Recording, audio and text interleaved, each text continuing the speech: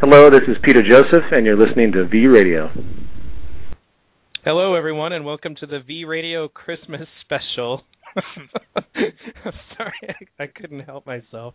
Today I have some panelists who've been with me for different shows of different periods, and we're going to be discussing the topic that I brought up during my blog, which is still currently a bit of a subject of controversy on the Zeitgeist Movement Facebook page as we speak, but I'm going to introduce each one of my panelists today, and I'm going to actually have them introduce themselves a little bit, so you might, for those of you who haven't heard their voices before, they can do so now. So I'm going to start with Chibi, because I know this is his least favorite part of the broadcast.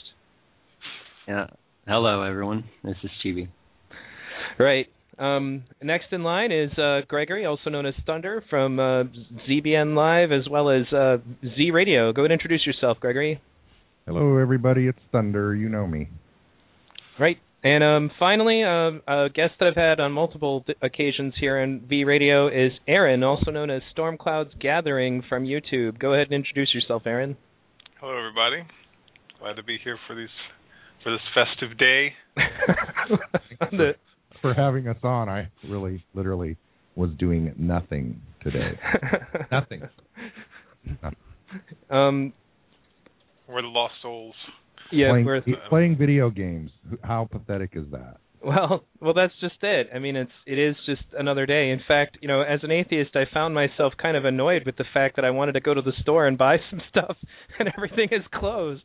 Because those crazy people think that this is a special day. But in any case, I don't mean to be so cruel. But what I wanted to discuss today, ironically, for those of you who might have listened to some of my previous broadcasts, and once again, I'm going to put a little plug up there that when I upload a podcast that I had recorded somewhere like off in the field, whether it's at an Occupy event or a different protest, that it doesn't send out emails to everyone when I upload those podcasts. So be sure that you check back through the V Radio archives to find one of the shows in particular I'm going to be talking about is Thoughts on Thanksgiving, which is a brief little kind of self-recording show I did when I was sitting at a Thanksgiving party that I had been invited to, and realized how different my outlook on things like that was and how alien it felt to me to be sitting there. But you can find that along with a lot of other pre-recorded shows at my website. So now, that being said, I'm going to go ahead and get into this blog. For those of you who would like to read along with us, you can find it by going to my website, v-radio.org, and clicking blog. Seems as though my Adobe Flash plugin has crashed, so for those of you in chat, I'll try to get back to you as soon as I can. In the meantime, I'm going to go ahead and drop the link to this, but if you go to as I said, v-radio.org, there, we got it going again. You can find the blog there. And the reason why it's probably important is that in order to understand the picture that started this conversation, you could go to the blog and see the picture there. The picture is called Define Necessity. And when you see the picture, it's kind of self-explanatory. In fact, I'll drop that link here to all of the panelists as well here in the Skype chat so that you get an idea of what it is we're looking at. But you see a small African child lying in the dust, obviously starving to death, obviously emaciated, and next to a picture of a typical Western Christmas, complete with Christmas tree, all the decorations, and piles of gifts under the tree, and it says "Define Necessity." So, first of all, I want to ask, before we get started with the reading, if anybody, any of the panelists want to comment on how this particular picture makes them feel. I'll start with you, Chibi.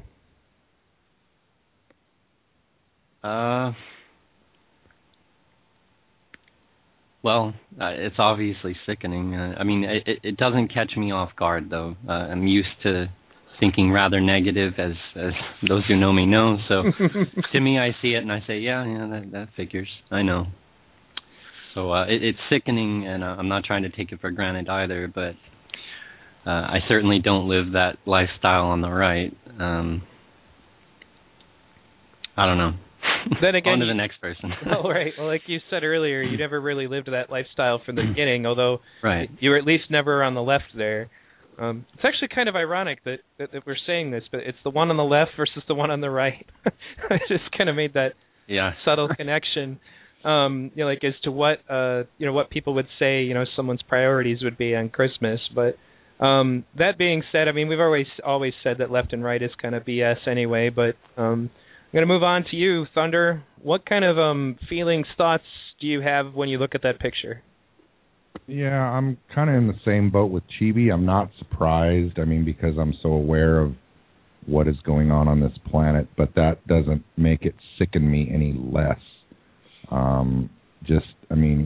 You can't even open a web page on the net now without seeing something about a holiday gift, advice on what to buy, where to... this culture is so consumer-driven, and that picture on the right is the quintessential image of where we've gone in this culture. For sure. Aaron? Yeah, I don't actually even need the picture really to get that kind of feeling. Christmas is really a very difficult time for me every year, no matter where I am. But here it's kind of accentuated because everybody's celebrating over this diseased goose liver. It's like, oh, this is great. Well, did you know they freaking tortured that duck? It's like just on top of the oysters and on top of the actual goose and on top of the pizza and on top of all these things, just layered upon layer to layer of just extravagance. I find it disturbing, regardless of the people who don't have enough, because to me, there's a lot of suffering that goes on just to get that food. There's a destructive side to just overconsumption, regardless. So, I find that I was looking at YouTube today and I saw the Epic Mealtime, and that show. I know some people probably find it amusing, but to me, it's highly disturbing to see them just basically playing with food when it has, a cost, like a real cost behind it. Like this year, apparently, I didn't actually watch the video, but I saw the thumbnail, and it was like a 200,000 calorie bacon Christmas tree he made. That to me gives me just because I know what goes into that. So that's my thought on it. Think of the Muslims, man. Oh, look at that pork! See, they're erecting images and pork. I'm sure they really loved that. That definitely would not be very kosher for Hanukkah either. See, I'm vegetarian, so I'd probably get a little bit more visceral reaction. I'm not sure who would react more. No, for sure. Well, the reason that I brought this up is that I've actually shared this picture in the past, and I brought it up during the course of the Thoughts on Thanksgiving broadcast, and I did not expect this, but when we shared it in the Zeitgeist Movement Facebook group, there was a crap load of likes and a crap load of shares, hundreds and hundreds, which is what I expected. What I didn't expect was people to say things like, "Hey, man, I support what you're saying, but why did you post this on Christmas?" As if there was a better time to do it. I know. What more appropriate time would there be? Right. A week after Christmas, when the controversy is died. Maybe on the Black Friday after Thanksgiving, when everyone went nuts and beat the crap out of each other for the best deal. Yeah, we're actually going to get into that in the later half of the show, for sure, because I have a lot of details about that, because it got really, really out of hand. And to death. That's the other thing, is very much to death. There have been fatalities over Black Friday, as ridiculous as that is, but we'll get into that later. Now, and I get it. I understand where some people are coming from. There are people who, they still they still have these traditions linked to them, and they still have fond memories of these traditions, and I can't fault them for that. I went through the same thing with a lot of different traditions of my own that I eventually shed after I recognized that I didn't really value the things that those traditions were about anymore. But it was definitely a personal transformation for myself, and I think that these people kind of felt oppressed, maybe, that that I was challenging them on that. And it was kind of an impulsive activist moment for me that I don't normally have. I usually leave that stuff for people like Charlie Veach. but I was sitting here in my house by myself because I don't celebrate Christmas. And everyone else does, and I get that, and there's nothing wrong with that. But it's just like when I was at the Thanksgiving party. I was not, I was invited by people, and they were for the most part nice, but it was hard for me to sit in a room with those people, thinking along that line and being in that value system again. It was very strange to me, like I couldn't be part of that anymore. And I realized, because I was invited again to go to Christmas, and I was like, well. No, thank you. I was very nice about it, but I knew what would happen to me. I mean, I was so overcome with it during Thanksgiving that I literally had to just go grab my MP3 recorder and go to a private room and talk about what I was feeling. And so we're going to talk a little bit about that today, but I'm going to go ahead and start reading from the blog without trying to recover everything I just said. Picture of the starving, yep, okay. So I decided to share the photo again. Was not surprised many people clicked like on the photo, but was also surprised that a few people very loudly protested the photo being posted on Christmas. A couple of comments that come to mind. Hey man, I support TZM, but why would you post this on Christmas? And then the second one was, lighten the F up. Xmas is the only day of the year when you and your family can feel free. TVP really needs to reevaluate some stuff. There were some other comments that were even less polite, and the conversation is still going on there. I found it interesting that people would still be protective of their feelings about Christmas. My point in posting this, just as my points that I made during the Thoughts on Thanksgiving episode, is to try and pair up two realities that people usually refuse to link, and that is that we are doing so well in the first world, usually at the expense of the people in the third world. People do not want to be reminded that there are people doing terribly in other countries because we are doing so well in the West, or in more wealthy countries of the world.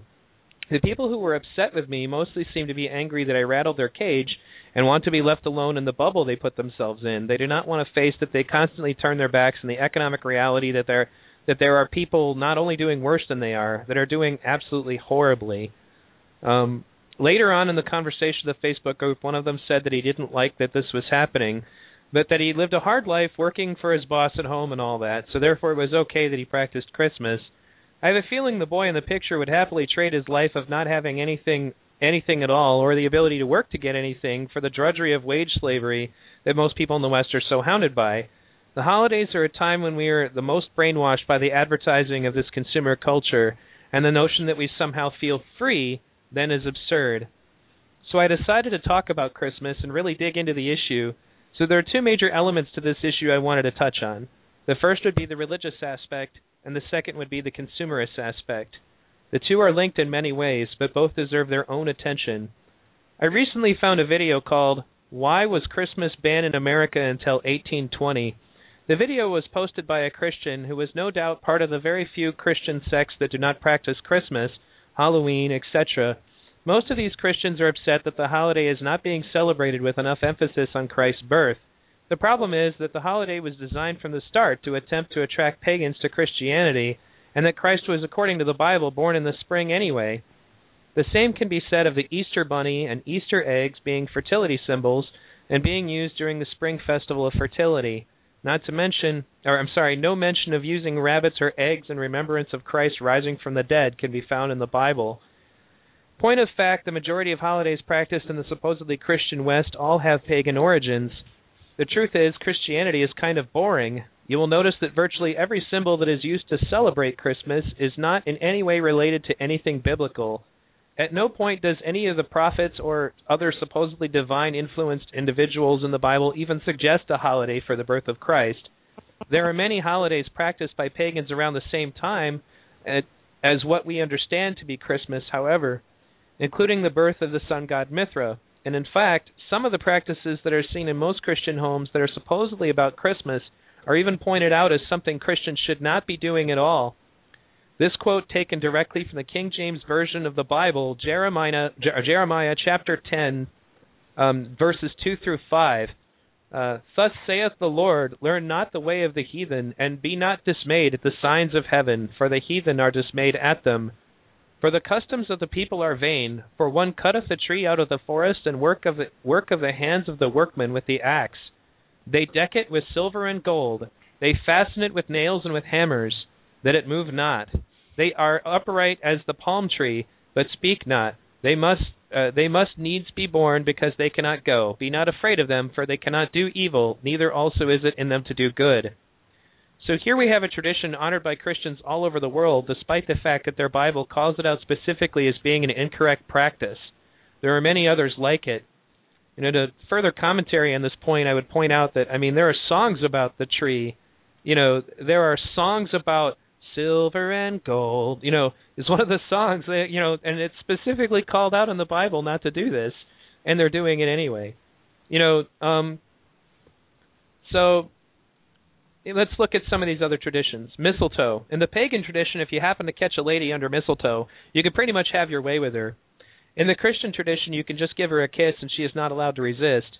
I would say that it's pretty self-explanatory as to how it is not Christian. The Yule log, an element of the pagan holiday Yule, dates back to Vikings and Norsemen. They would cut down the biggest tree they could find, drag it through the streets, and light it on fire. They would use holly to keep the fire hot. The goal was to have it burn for 12 days. During those 12 days, drunken orgies and revelry would take place, and every day a different sacrifice would be offered to their gods. Sometimes these sacrifices happened to be human beings. So consider that the next time your family lights up the Yule log to honor the birth of Christ. Deck the halls with boughs of holly. And then the end of that song is, toll the ancient Yuletide carol. So they're talking about a pagan holiday, even in the carols that are supposedly about Christmas. The use of holly, wreaths, all of it is borrowed heavily from pagan traditions and has no basis in the Bible at all. There's lots of information available about this stuff, and some of it is downright grisly. The character Santa Claus is another one of the greats. His origins start out with the same fellow they were honoring when they were burning that log for 12 days, and sometimes people on it. Father Christmas, to some. He took on many forms, but at one point he also had a sidekick that was known to be a horned demon named Ruprecht. The horned demon would sometimes take off with really bad children. The horned demon eventually evolved into the reindeer, though they don't really talk about that part of it anymore. The fact that the entire story of Santa Claus basically reinforces religion's tendency to scare people into behaving in whatever way the people at the top of that religious pyramid want them to should be obvious. But it goes a bit deeper than that. We are taught to lie to our children about the existence of this being. I think Aaron's going to find this one in particular funny because in the video that was playing, we're going to talk about, I'll just read it. One of the things I found ironic in the video is that since it was made by Christians whining about how the holiday they stole in the first place was not spending enough time emphasizing on Christ, one of the arguments that they made was that those same people were complaining about this tradition of parents lying to their children about the existence of Santa Claus in an effort to control them, and that even if children are naughty or nice, kids still get the presents on Christmas morning. Well, I certainly agree with them. Go ahead, Aaron. I would love to bring this in perspective there today. I was, my nieces and nephews, they've never been to church, so they're kind of indoctrinated only with Santa. So, the oldest one, he's figured out that Santa's not real, and I was, telling him yesterday. I was like, how Santa's not real and all. There's some people who actually believe that there's a God, and just like you believed in Santa, and just the concept to him as a kid was just like, really? So it really is about the same thing. It's just a matter of context. It's amazing to actually meet kids who've never been exposed to that because it's really hard to find in the United States. Well, I happen to know somebody who had a childhood something like that. His name is Chibi. We were talking about that, Chibi. You weren't raised with Santa Claus. Do you want to comment on that? Well, yeah, I'm not sure where to start, but I can't ever remember being told, at least by my father, anything about Santa Claus. I heard of it at school. On TV. I don't have specific memories of where I heard about it, but I knew there was something out there about some sort of red guy and these reindeer and stuff, and I saw little cartoons, but I didn't really know that it was anything that anyone ever took seriously.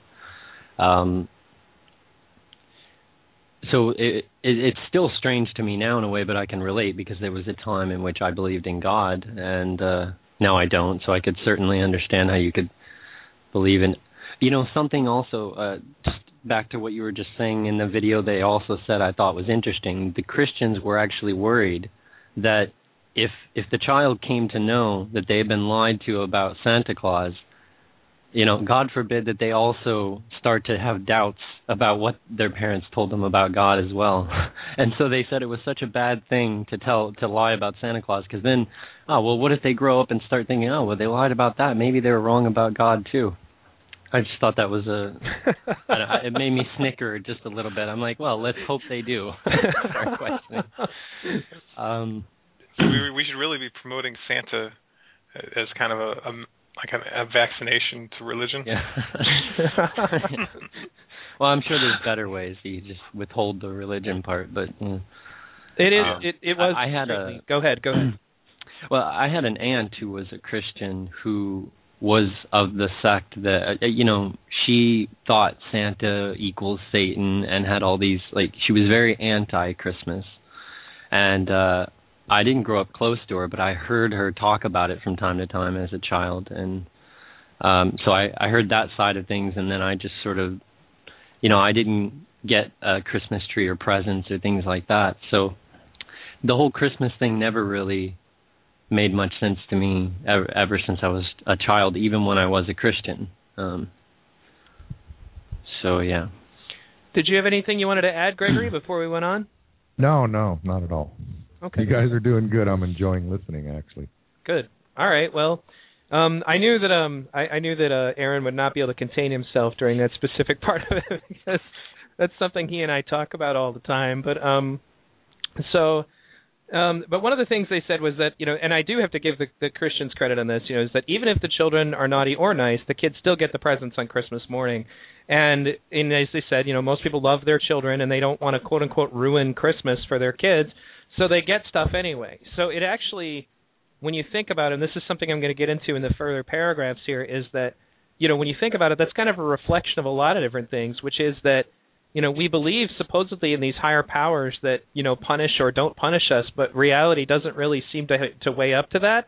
And Santa Claus is no different. Well, gee, I didn't behave any better this year than I did last year, yet I get the same amount of stuff, So the moral backing behind it is one of the reasons why the religion part of it also kind of falls apart. And to get into that here, so I said, well, I certainly agree with him. Lying about the existence of a being who punishes people for being whatever the church says is bad is pretty immoral. And I would say lying to someone about the existence of a being who rewards people for being good is pretty silly as well, considering the fact that bad people prosper and good people struggle constantly. It would seem that if there is such a being, he has fallen asleep at his post. So sure, lying about Santa Claus is wrong. It is a distraction for our children from the truth about the other guy we lie about. Oh yeah, God. So people are, for religious reasons, very attached to Christmas. And one of the things that occurred to me when I was thinking about that took me back to a time I visited a church to get some extra food for my family when we were in need. Mind you, this church was actually a pretty cool place. Nobody was judging anyone. Everyone was gathering and having fun. What occurred to me, though, was that these people seemed to need an excuse to do this. It's kind of like it robbed them of the true reward for their generosity, which is the act of giving itself. They would say they were doing the work of the Lord, when in reality they should have been helping people in need because they wanted to. The Lord did not gather that food for them. The Lord did not spend the time giving it out. He did not provide any of it. It was the hard work of people running that charity who brought that to the world. And then they kind of cheat themselves out of feeling that kind of well-deserved satisfaction at doing something to help others. I caught myself wondering how many of them were doing that were doing it because they wanted to go to heaven. How many of them would still be doing it if they did not think it would get them into heaven? I also remember the various charities who get together to ensure that homeless people get a Thanksgiving or Christmas dinners, which, while I applaud, some of these people only do this kind of work on specific holidays, as if the homeless don't need help the other 363 days in a year.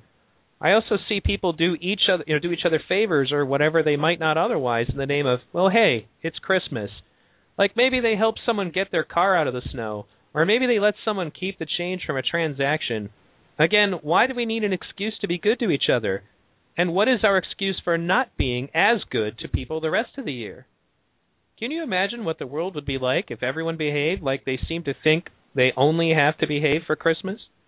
What if every day people went out of their way to help each other rather than only on these few religious holidays a year?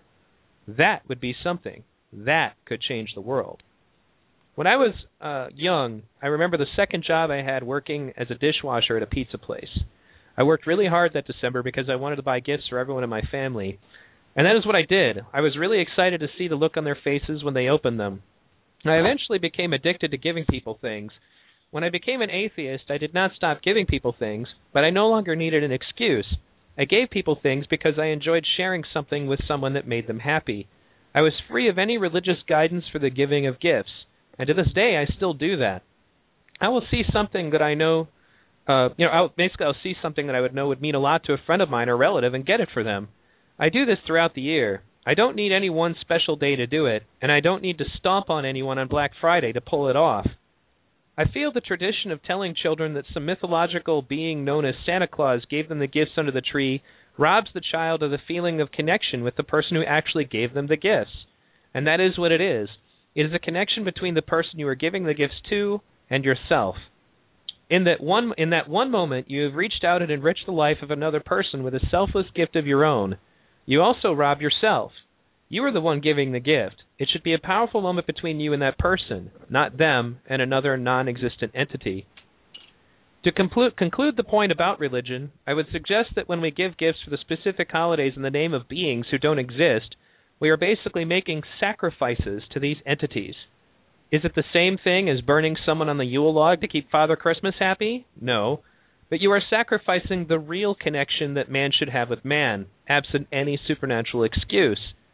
You are also sacrificing your own justly earned satisfaction out of doing something for someone when you credit it to the service of a being who for some reason is never around to help when it comes time to feed or clothe those in need. He seems to be around to take the credit, though, yet for some reason is never around to do the work. To segue into the next part of this, one of my favorite quotes I once heard from a child. It's really perfect when you consider it covers the economics and religion of Christmas in one statement. Mommy, why does Santa Claus like rich kids more than poor kids? So we're going to pause there as that's the end of the religion part. So Aaron, why does Santa Claus like rich kids more than poor kids? Me? You want me to answer that?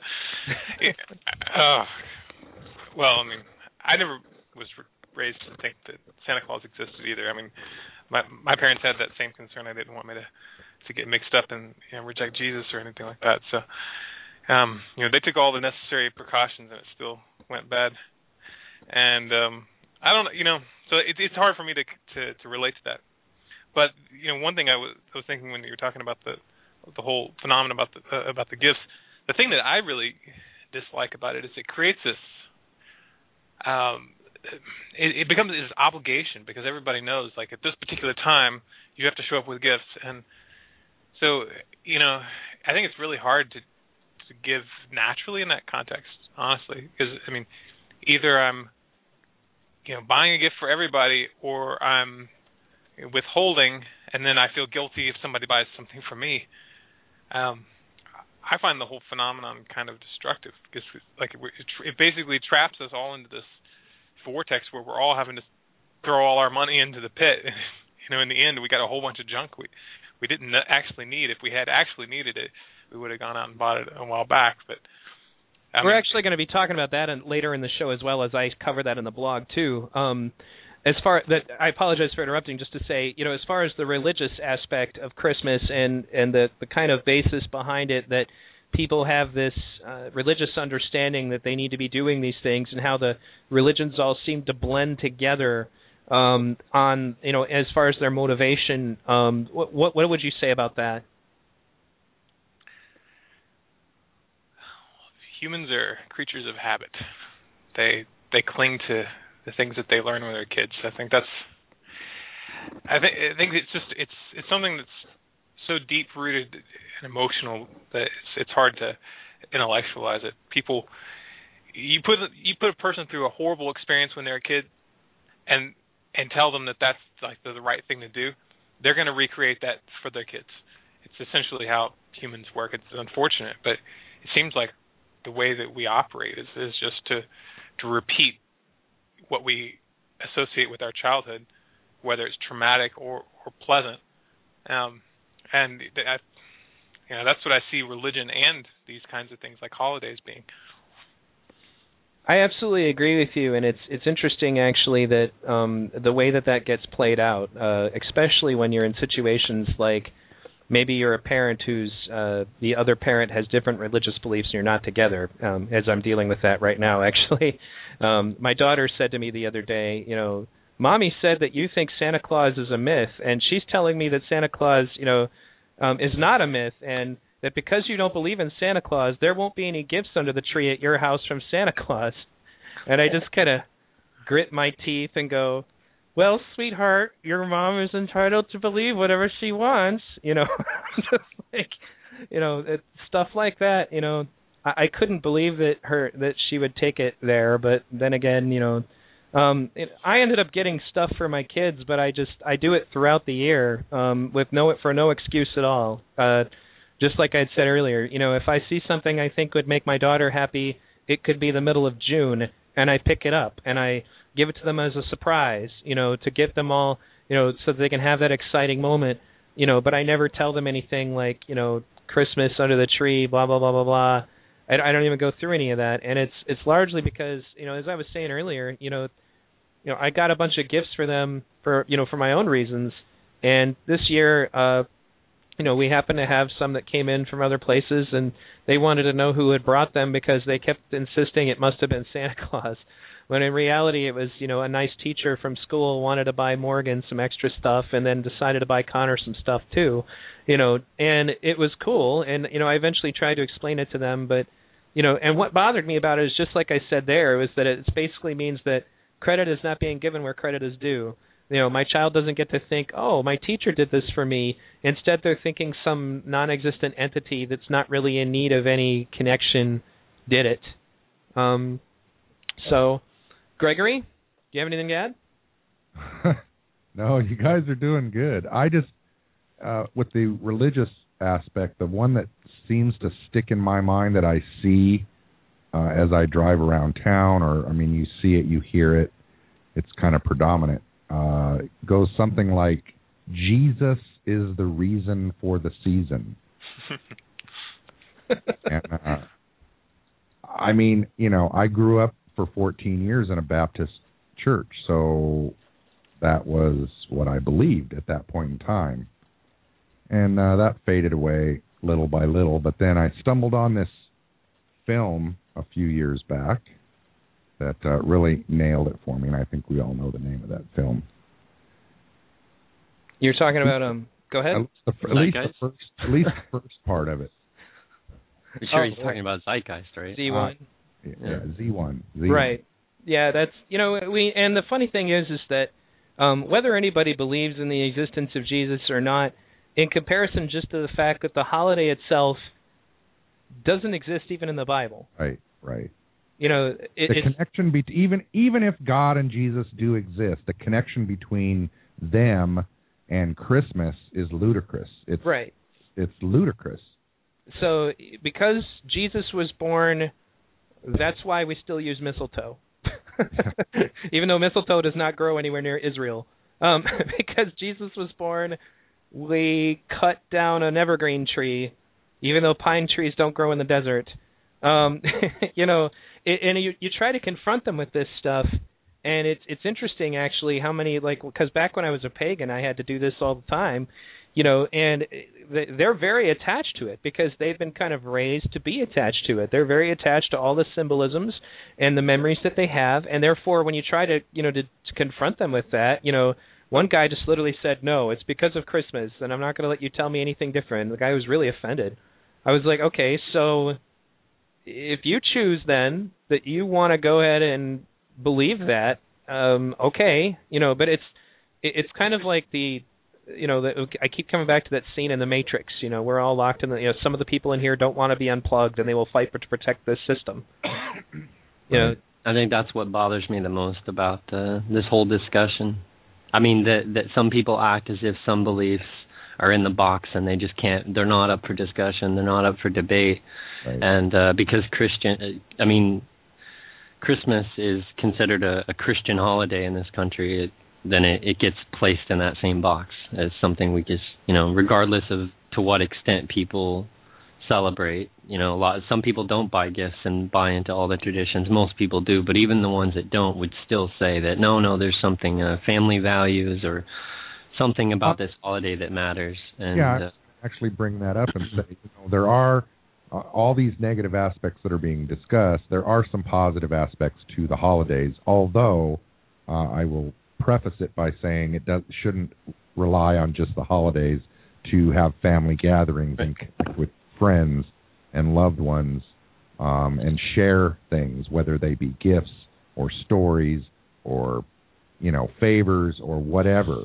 It's the act of connecting and sharing and getting together with loved ones and family and friends, I think has been pushed aside to make way for this consumerism mentality of this holiday.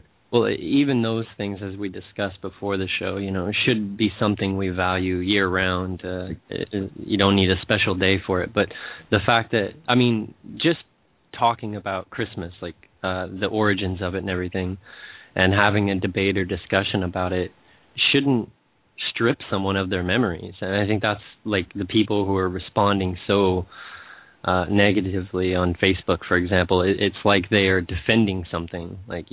Like by us saying, raising some doubts or concerns about the origins of the holiday and what's really going on here, they suddenly feel as though, whatever fond memories they have, that we're trying to tell them that no, those are supposed to be bad memories or something because of the reason behind it was false, which that's not what I would be trying to say at all. Just because you had a positive experience doesn't mean that it didn't have the foundations of what you were celebrating, and all this might have been complete bullshit. And there's nothing wrong with holding on to the good memories, but still developing a more complex understanding of what is really going on. Did you want to comment further, Aaron? Well, we keep getting accused of waging war on Christmas by the Christians, so why not? I think we should take them up on it if they keep saying we're doing it. Yeah. I agree with that. The only thing I regret is that I waged that part of that war while I was in the last years that I was in the United States, and now I kind of look back on it and go, I look at it and feel that perhaps if I had known what the future was going to be, I wouldn't have made that big of a deal about it. I guess that's the question, though. Is it worth shaking people's boats over that? I guess sometimes I feel like it is, and sometimes I feel like there's such bigger battles, and everybody just sees me as fighting everything. Oh, yeah. So ask yourself the question: did anyone shake your boat to get you to change the way you believe, or did it just come about through? Usually, I just argue with everybody about everything, and then eventually I have to change my mind about stuff. Well, hey, we're familiar with that here on V Radio. No, I know where you're coming from, Aaron, and it is interesting that you point that out, in addition to the fact that for me, though, my motive, which is something else I think we're going to discuss a little bit more, about the part that you were starting to bring up that is still in the blog that we're going to be covering, in a little bit, is that, I feel like I'm setting people free, to be honest, because once I shed any religious excuse for giving people gifts, once I was no longer in a position when that was only supposed to happen under specific circumstances or whatever, I felt so much more free to pursue, the virtue of giving. I felt so much more free to enjoy it. And it's interesting, though, as we pointed out, a religious holiday, I've seen custody battles influenced by whether or not somebody's willing to practice Christmas as a holiday with their children. I've seen, just the way people are, thought of as parents. What? You don't give your kids a Christmas? What's the matter with you? It's like if you don't all participate in that holiday, even if you don't hold that religion, people look down on you. It make you the outcast. Right. I'm a bad person because I choose to give stuff to people for my reasons. Go ahead, Chibi. No, I was just agreeing with you because I was thinking about that a moment ago, that, you could be sitting alone on Christmas or Thanksgiving one day and feeling kind of down about the fact that you're not participating in certain activities. But, if I don't know, I tried to think of it in a way that didn't make me feel so outcastish. I guess it's hard to do that, but I choose to not participate, so that's my problem. But at the same time, there's a good reason not to participate if the foundations of something are very immoral and produce a lot of. But Chibi, why do you say suffering. that's my problem? I'm curious. It's not a problem. You choose to believe what you want to believe, how you want to believe it. Why would that be your quote-unquote problem? That's your prerogative. Well, it's a figure of speech in the sense that if I'm feeling upset about Christmas while somebody else is having the time of their life, obviously the way I'm feeling, I'm not going to put it on them and try to make them feel negative as well about whatever they're doing.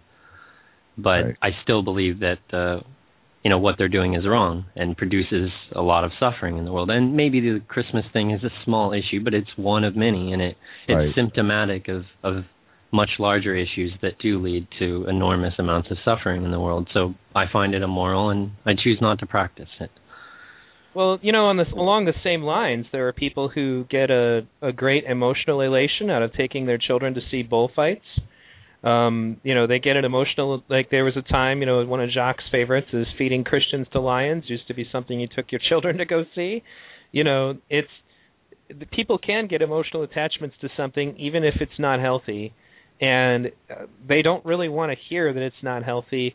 Something like Christmas is harder to put the finger on for that, because you're like, well, what do you mean? It's just, we all get around and we have fun, and, maybe we give gifts to each other or whatever, and it keeps coming back to the point that I made originally, was that the reason why these consumerist nations can do this practice at all is because we're taking the resources from other people and leaving their countries in poverty, because we're intentionally, through economic hitmen or whatever, destroying economies in other countries, putting in place dictators who are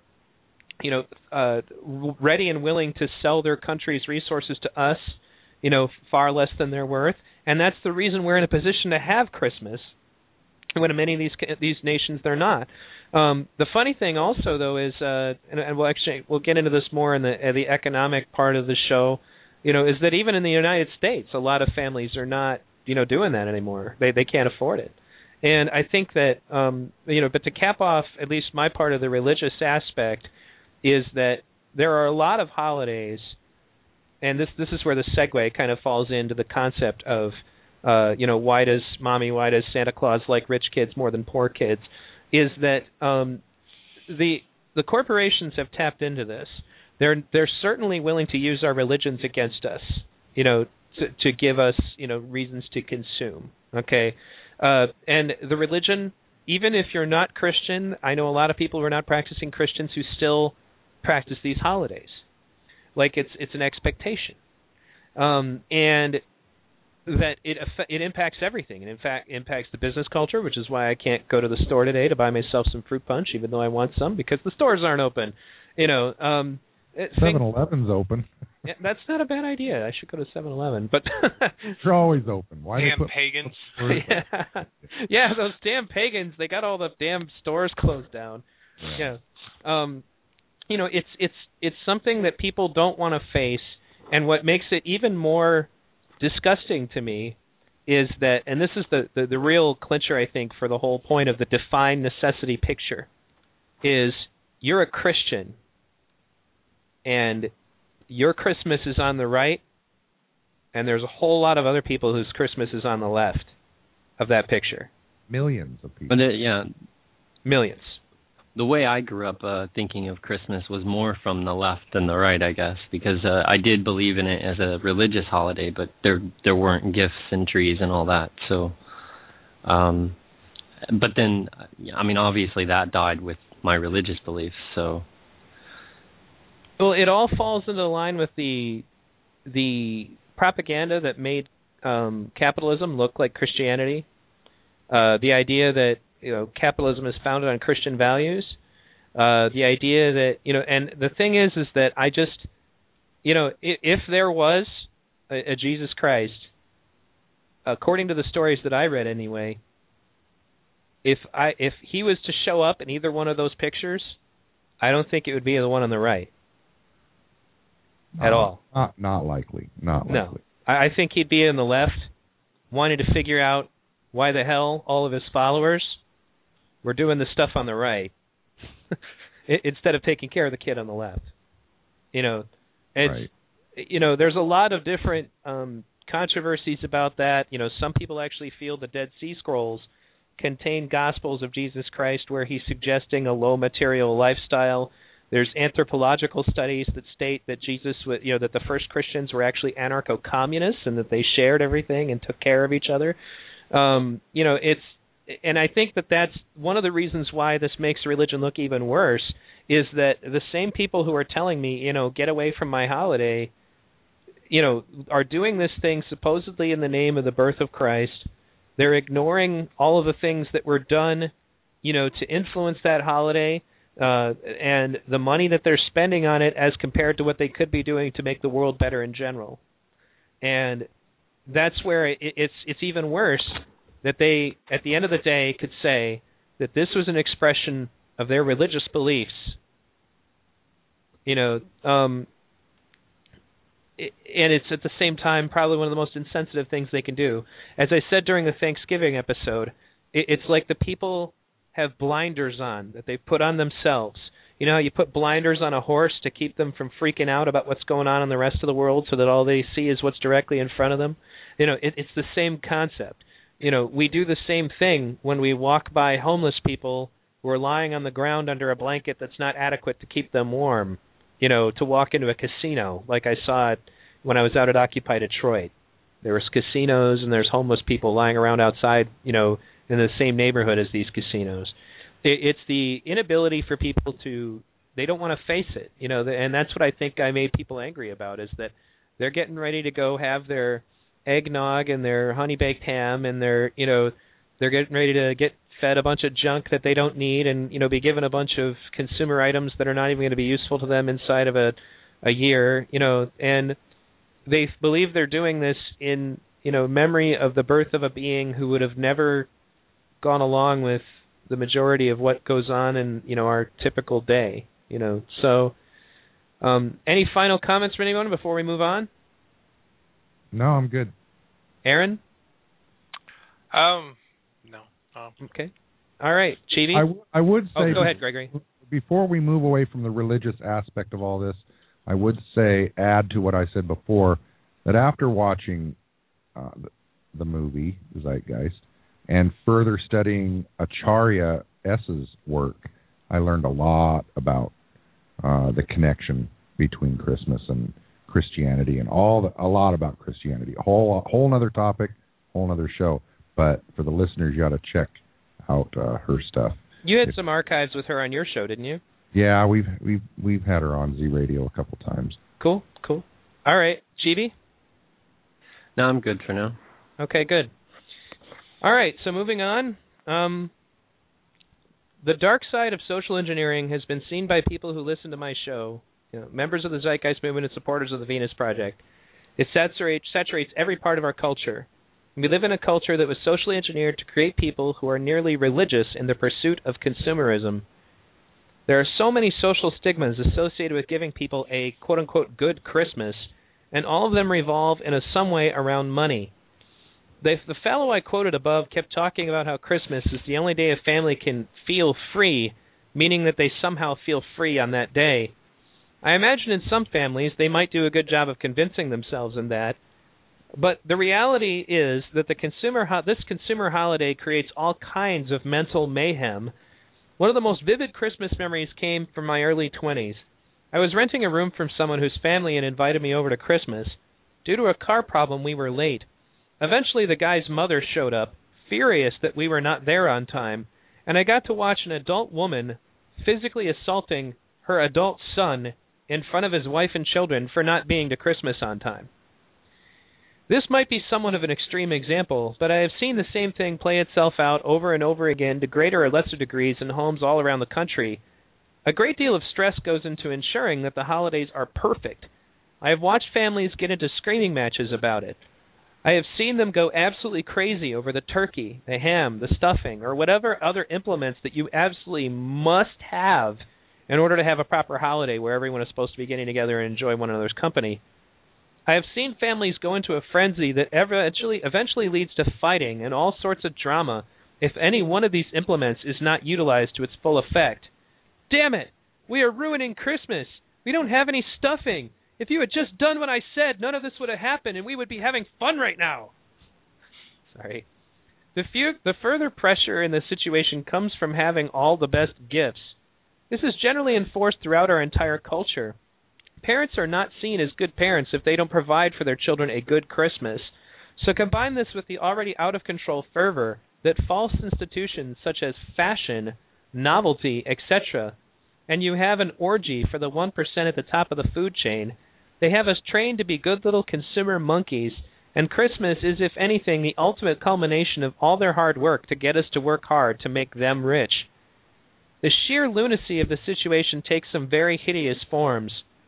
Here are some excerpts from an article in the New York Times about shopping on Black Friday. The article is called Walmart Worker Trampled to Death by Frenzied Black Friday Shoppers by Stephanie Rosenblum. In a sign of consumer desperation amid a bleak economy, the annual rite of retailing known as Black Friday turned chaotic and deadly as shoppers scrambled for holiday bargains. A Walmart worker on Long Island, New York, died after being trampled by customers who broke through the doors early Friday, and other workers were trampled as they tried to rescue the man. At least 4 other people, including a woman who was 8 months pregnant, were taken to the hospitals. Fights and injuries occurred elsewhere at other stores operated by Walmart, the nation's leading discount chain, which is one of the few retailers thriving in the current economy. Meanwhile, 2 men at a crowded Toys R Us in Palm Desert, California, pulled guns and shot each other to death after women with them brawled, witnesses said. While tussles and even broken bones are common when the doors open on Black Friday, the fact that that's considered common or normal really disturbs me, but this is apparently the first time someone was killed in the stampede. For some consumer psychologists, the mad scramble was a sign of the times.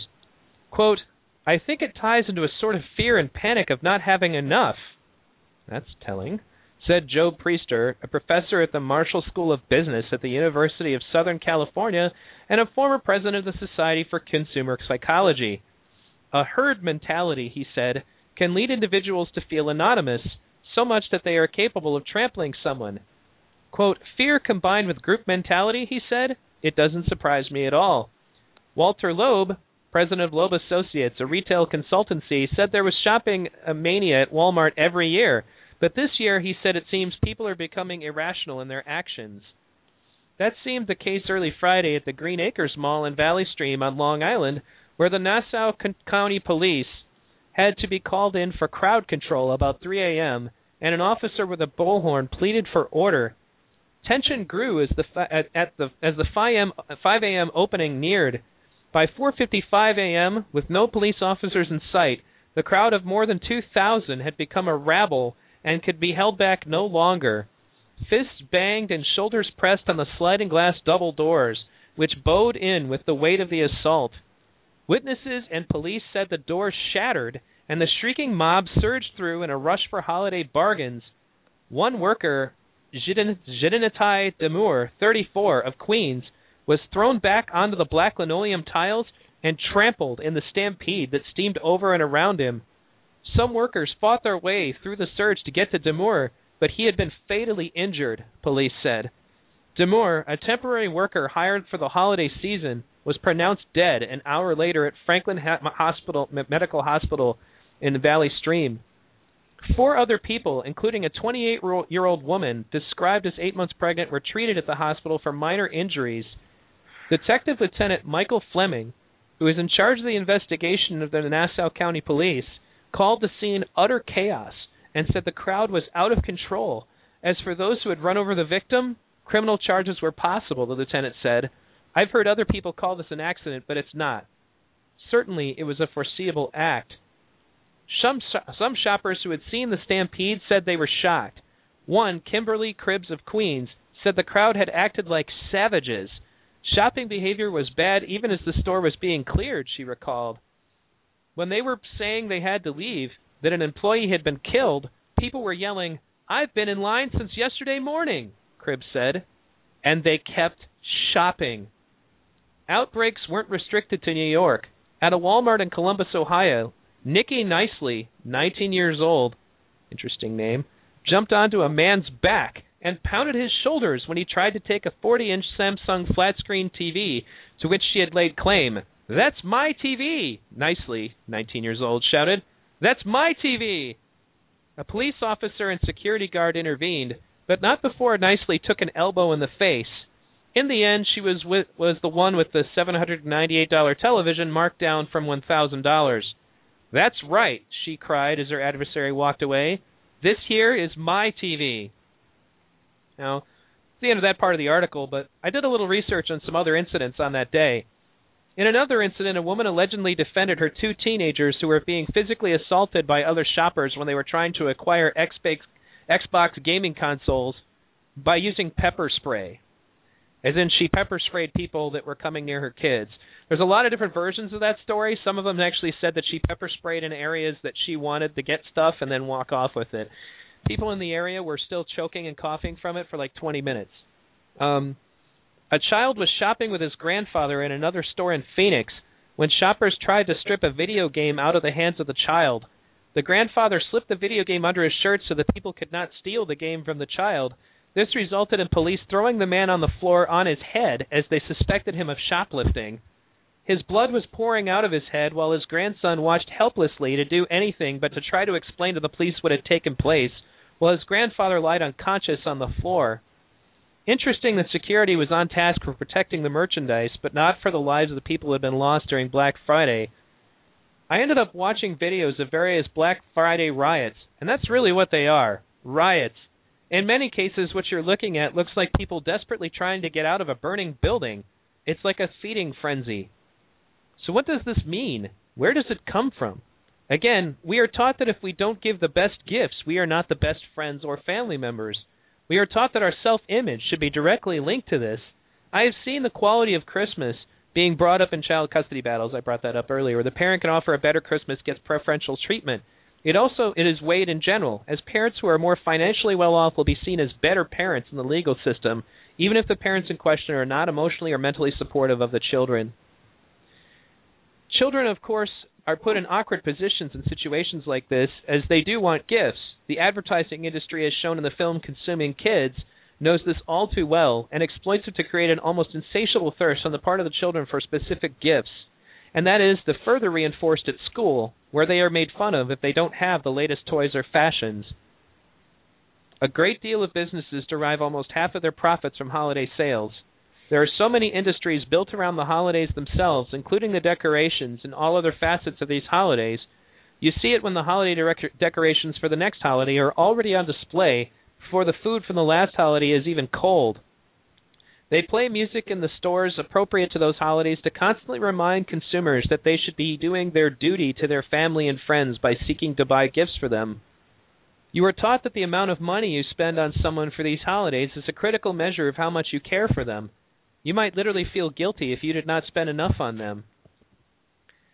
I'm going to take a quick pause here so we can talk a little bit about the Black Friday stuff, and then we'll move on from there. Aaron, do you want to comment on the insanity of Black Friday? I think that reporter was onto something. This is actually kind of indicative of a deeper issue. I really don't think this is just a question of materialism. I think that there's kind of an undercurrent of fear And, it's interesting because I remember having this issue myself a long time ago, just the fear of not having enough. And it was something that I really had to go through some pretty interesting experiences to get rid of. And, ironically, what it took was getting to the point where I really had nothing, getting... a lot of times people are afraid of not having anything when we're surrounded by lots and lots and lots and lots and lots and lots. And it's only when you actually get down to nothing and you realize, hey, life goes on, it's actually okay, that you can actually let go of that fear. I remember that was what it took for me. Because I remember just being constantly, overfed and fearing not having enough food, fearing not having enough of this, or fearing not having a place to sleep, or this was during my unstable 20s, and I think it's actually there is some real logical reasons for that, because we are headed for some very difficult times as this economy unravels, and the people who are in that lower state, that less aware state, are going to be in some pretty serious circumstances. The people who are truly asleep at the wheel and just flowing along with the current society are going to get broadsided by this. And maybe they're not fully aware of it, but I think people are starting to have that sense of apprehension. Yep, that's very true. Now, Gregory? Yeah, it's funny you bring up the word apprehension. That's exactly what I was going to touch on. But more so what I'd like to focus on is that we not so much demonize the people for this behavior, because it's the system. It's you combine this have to have the best of something, or have to have something to give to somebody on this holiday, and because of the economy and the way it is, I want to pay the best price I can, so I'm going to stand in line at a Walmart, camp out in my sleeping bag all night so that I can be first in line to get the best deal on the whole. Just I could go on and on, but the stress, that incurs from that, it's no wonder people go crazy. But let's remember, it's the system, the way it is set up with all these pressures on us. The environment is pressuring us to behave this way, and it's that what needs to change. The system, change the environment, the people in it will change. That's a very good point, actually, and we are kind of, you're right to say that we need to be sure that we focus on what it is about the environment that's creating that behavior. And I think that, and when I say I don't mean just focus on, I mean focus on more so. Because, yes, to some point, the people are responsible for their behavior to a point. But there's a point at which, like you were talking about, it becomes herd mentality, and they go into autopilot and don't think about it. But they need to be woken up. So the people, are, doing the act. So they're not completely free of guilt. But it's the system above and beyond that needs to change, that will then change the people. That's my point. For sure. And I actually completely agree with you where you're coming from. And yeah, I mean, it's at the end of the day, though, I mean, for sure, we have to look, it's okay, for example, to find someone's behavior distasteful. And it's a good way to look at it within ourselves, because we don't want to behave that way within ourselves. And to me, for example, the example of a guy who would turn and look back and say, well, I waited in this line till since 5 a.m. or whatever, and that's why it should be okay for him to continue shopping, even though they just killed someone at the door. Yeah, I mean, that's a level of despicable that I can't even put into fucking words. I mean, that's just... I know. Like I said, I can't even describe how pathetic that is. Absolutely. Nobody that's in the know about how screwed up this system is should be shocked by that. They can be disgusted by it, but they shouldn't be shocked by it.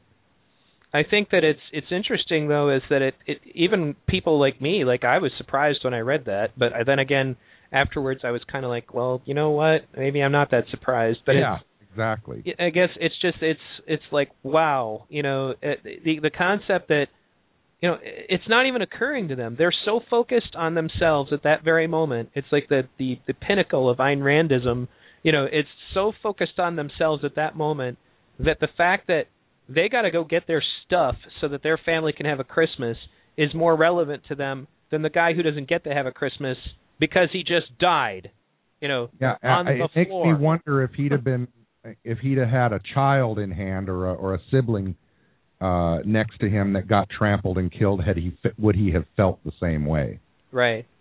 And it's interesting. It's another example of that disconnect I was talking about with the defined necessity picture in the first place.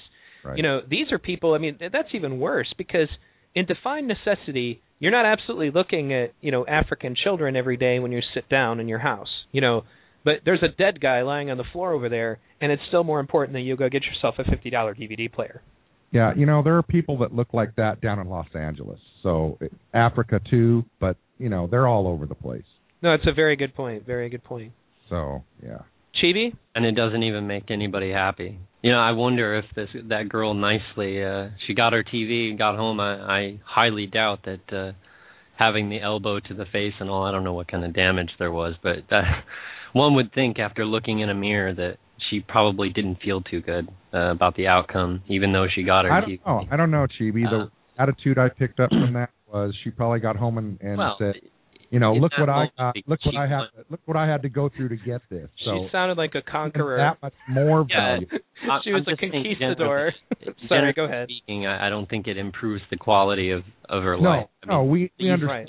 We understand that it doesn't, but to her and her mentality, she's going to say, now it's even more valuable because look at what I had to go through to get it. Right, and 2 months later, when she's sitting back watching TV, it's just another TV. Exactly.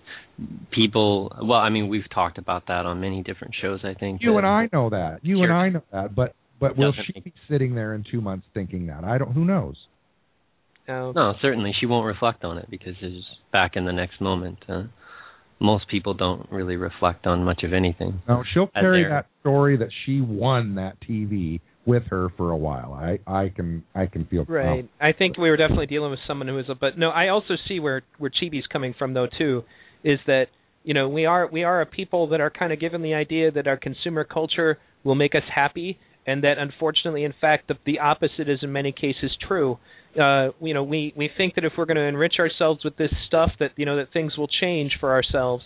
And I mean, in some cases, material items can be good for you, and you will enjoy them for a while, but one of the things that I often have to spar with people about when once again talking about kids is that I don't spend I will buy my kids a nice toy if it's something I know they're gonna really enjoy, but in many cases, especially like consumerized kids, the ones that watch advertising, you give them all the stuff they asked for, and they're finished playing with it inside of 10 minutes, and then it's just another thing laying in their room.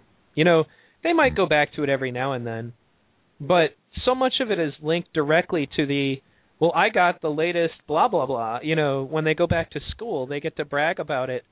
But it's actually something that Jack Reed said in my first show with him, and I think he brought it up again in the show we did on Z Radio too, was just that he went to this house where there was this guy and he had all these kids, and the amount of plastic toys they had was just, as he put it, amazing. There was so much stuff lying on their floor that they probably don't play with anymore.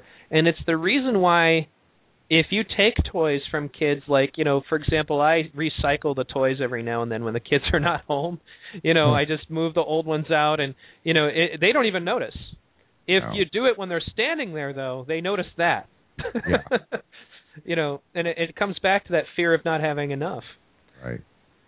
And I think, though, that the violence, that they were describing, like the fact that, they would tear a video game out of a child's hand, and that his grandfather had to protect his child, from that, and had to put the video game under his shirt to keep other people from taking it so they could go pay for it, which then, of course, led to the the Walmart security being afraid that they're not going to have enough, quote unquote, throwing the guy to the ground. And I wasn't kidding. His blood is like literally pouring onto the floor while they're finishing putting the cuffs on him and all that. And this grandson is just standing there watching, trying to explain to them that he wasn't trying to steal anything. That's not usual either. I'm sure that the stress of all the chaos in the stores was pushing on the officers as well to overreact. Sure. I mean, I've seen lots of shoplifting. I've shoplifted. They don't normally get all worked up and violent over a video game. It's and that doesn't excuse the behavior, but it explains it. Sure. Right. I'm not trying. Yeah, I highly doubt that the officers intended to do maximum damage or anything. That's one of the things that you could overhear was actually somebody was saying when they were making the recording, is that really necessary for shoplifting? Because the guy was literally just pulverized, lying on the ground. And, I have seen some interesting brawls with security in Meijer, for example. I had to apprise a guy of his rights because security actually doesn't have any special right to even touch you. It's assault. They have to call the police. That's the only rights they have. We could go into a whole other show about that at some point, but but as you pointed out, it's the frenzy of the situation, the energy of the situation that's created, and another thing I wanted to describe was when I said these videos, it reminded me of somebody frantically trying to get out of a burning building. There was one video in particular I caught today, and if you didn't know better, you would think it was people trying to fight to get into, get out of a building. But the reality was it was people fighting to get into a Walmart. If they're willing to push on the glass enough to shatter the glass and then shoot through the doors, and it's just that's how cult-like it is. We're so enraptured by it and just taken over by it. The notion that that getting a $50 DVD player is worth all of that, and the way they reacted to it, it's like they're going to die if they don't get these things. And it's largely because we really are exposed to the idea in this consumerist culture that if we don't have these things, we really are dead. We're not a viable human being if we don't have these things. Right. Yeah, I've had a lot of experience with that as well because I grew up poor. I think probably a few of us on this show grew up poor. Mm-hmm. And yeah, the amount of suffering that you inflict on others with that sort of mentality, who the have-nots, but not only that, but on themselves, because unless you're at the top of the ladder and you ignore and have no empathy for those below you, you can't be made happy by just acquiring wealth and material goods. I mean, at least not long term. Well, now that we've talked a little bit more about Black Friday, I wanted to get Aaron, did you have any final comments on Black Friday before we move forward? Not really. No, okay. I mean, I'm pretty out of touch with that whole culture because I guess my parents weren't very materialistic when it came to that kind of stuff. We didn't have much money, so we were happy if we got Goodwill bicycle or whatever they could scrounge up. So yeah, it's completely foreign to me. Well, I'm happy for you that it is. I was going to say, that's not a bad thing. No, not a bad thing. It seems bad as a child sometimes, though. Well, at least in my experience, I had a very similar as to what Aaron was saying. But in my case, you go to school and you get beat up and pushed around and picked on for wearing the hand-me-down clothes and just not fitting in all the way or whatever. Very least made fun of to right. the nth degree, I got called Goodwill boy. Yeah. It was the clothes that was the worst, actually. Or right? even, I even remember, because I had pretty, conventional Christmases growing up till I was like 10, and then was, smart enough to realize, wait a minute, Santa, really? But I don't know if any of you, well, maybe none of you can, but understand walking out and seeing all the other neighborhood kids with their Christmas presents that they had just got from Santa on Christmas Day, riding the new bike down the street or whatever it may be, and actually looking at their gifts like, damn, their gift is better than mine. I wish I'd have got that. I had a How about that for a sick childhood? Mommy, why does Santa Claus like rich kids more than poor kids? Thank you. Exactly. Go ahead, Chibi. I took on a much more destructive attitude than that, even, I think, as a child. I mean, I actually hated other people, especially people who had more and flaunted it. Oh, definitely. I mean, obviously, as an adult, I have a different understanding of the situation, but through my childhood and teenage years, I went through a lot of angst and anxiety, and I mean, I hated everyone, basically, who wasn't in a similar situation, because it seemed as though they hated me, or at least I interpreted it that way. And so it was like me against the world sort of attitude. And if somebody did have a nice bicycle, like you had said, if the opportunity arose, I probably would have wanted to go break that bicycle. I can't remember ever doing it, but I certainly fantasized about it, you know. So, right for that. Yeah.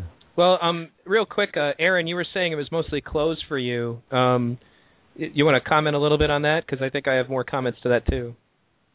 Well, I mean, it was a combination of factors. I mean, my parents also kind of had a philosophy that they didn't want to give us a whole bunch of stuff. I mean, they didn't really have the means to do it, but my parents had come from kind of difficult homes, and they felt that, my dad especially felt that it was, pulling himself up by his bootstraps was what gave him character. He had gone out and gotten jobs really, really young, and so I was told when I was 13 that I had to start buying my own clothes, and I remember that being like really painful for me, because it wasn't that I couldn't come up with the money to get my clothes, but it just felt like I was kind of being cut off.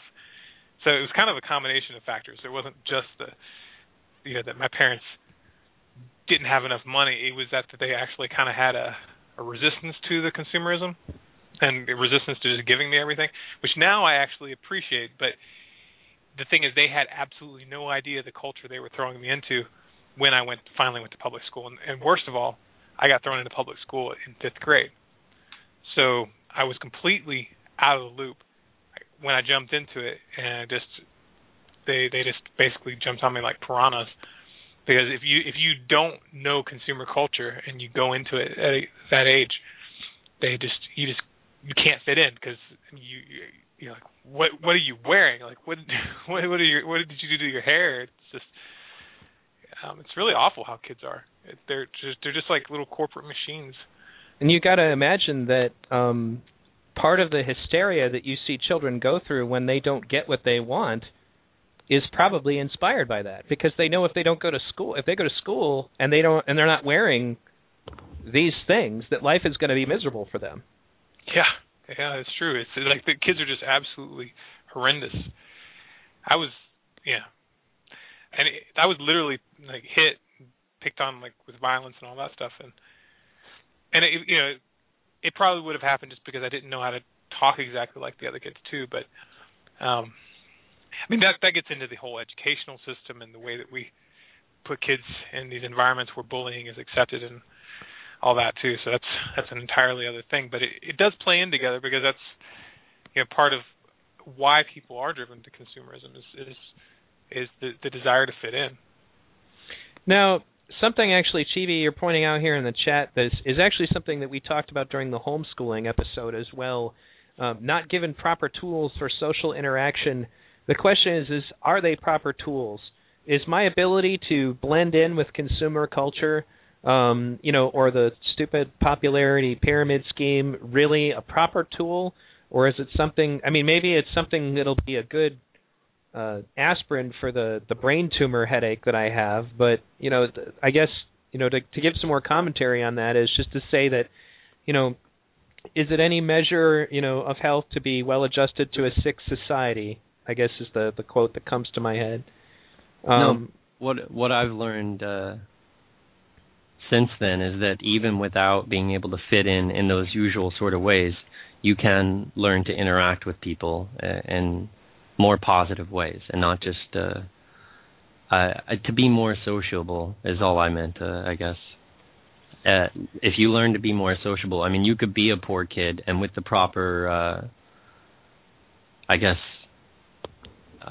sociability, able to sort of maybe it goes into looks and all sorts of other things too. So there's so many factors, but I did see poor kids who were kind of poor like me, but they seemed to fit in okay. They didn't get picked on so much because they knew how to talk to them or whatever, I guess.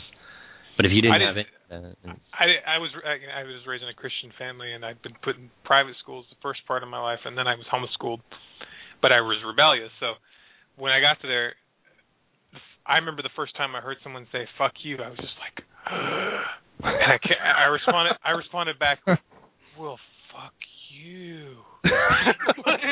Of course, I mean they're just gonna tear you up if you do that. Mm-hmm. You know, you just cannot respond like that to kids just throwing around like, "Man, fuck you." They just they just breathed insults in the schools that I went to. Right. And I was completely out of my element. I had no idea how to talk like that. And so you can imagine. I grew up in those schools and I didn't get it either, so don't feel bad. Right. Goodwill kid, huh? Yeah. I went through because I didn't know that you're not supposed to cross your legs. Right. Oh, great. No, it's the thing is that my experience in the inner city with this particular issue is even worse because there, even in the most economically deprived areas, you'd think that maybe this would be less important. The reality was the opposite. There were kids getting shot over their $120 pump-up sneakers. I don't know if you remember those. Oh, yeah. They were getting shot over their leather jackets. It was so important to have these things that, they were willing to kill each other over it. And, that's obviously... Yeah, that was the Air Jordan era, I think. Right, and it was so ridiculous. And that was in the lower area. Maybe you're more likely to get shot there, but I still ironically remember being more well-adjusted to the low-income area because I knew how to avoid the problem there, whereas when I lived in the high-income area with my father for a while, the rich, snobby kids actually drove me to the edge a lot more. As ironic as that is, because they really controlled every aspect of your life. They controlled everything. They controlled what you listened to, what you wore, who your friends were.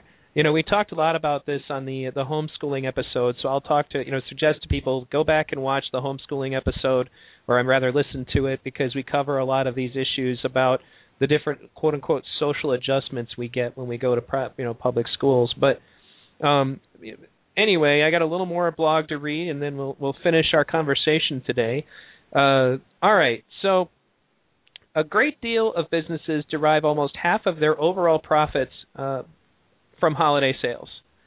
There are so many industries built around the holidays themselves, including the decorations and all the other facets of these holidays. The Christmas tree business, the Christmas decoration business, and the same thing with Thanksgiving, Halloween, all of it. You see it when the holiday decorations for the next holiday are already on display before the food from the last holiday is even cold.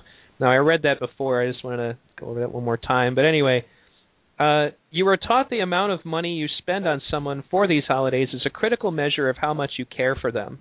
You might literally feel guilty if you did not spend enough on them. Big business pushes these holidays as they basically enslave the consumer cult masses to give them sacrifices on those days. Hallmark, the company known for its greeting cards, decided that there was not enough holidays and that apparently Valentine's Day was not making them enough money, so they created another holiday known as Sweetest Day out of thin air. What? Yeah, Sweetest Day was created by Hallmark out of thin air. They did not even have to have a religious excuse. They simply guilt-tripped consumers into the understanding that if you didn't get your significant other something on their created holiday, that it meant you did not care about them, and then fostered the idea that if your significant other did not get anything for you on this day, that it meant they did not care for you. Quite literally, Sweetest Day was a manufactured holiday, created by Hallmark Corporation out of nowhere, and was embraced, and still is practiced. I've never heard of it. Yep, Sweetest Day. So what if so what is it that I'm against? Am I against giving things to my friends and family? Am I against spending time with my friends and family? Am I against the spirit of giving? Quite the opposite. As I stated earlier, I feel that the real spirit of giving comes from one person to another, that it should need no excuse, and that it should also not be an obligation.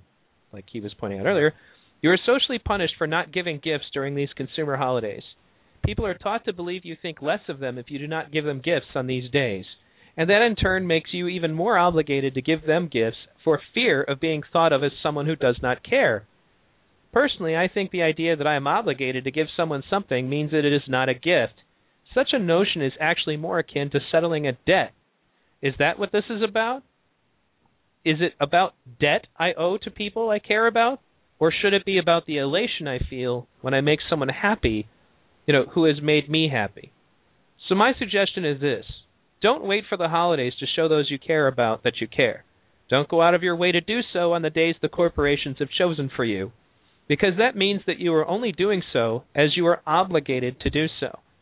Give out of your own sense of caring and devotion to the people in your life when you are ready to, and when you find something that would truly make them happy, do as I did and free yourself from the consumer cult practice that gift-giving belongs to corporations. Take it back for yourself and those you love.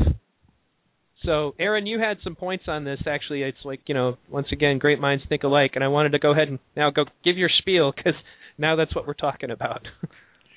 Well, yeah, I mean, even this morning, I mean, I really just cringed when I got given a gift this morning, because it's like, oh God,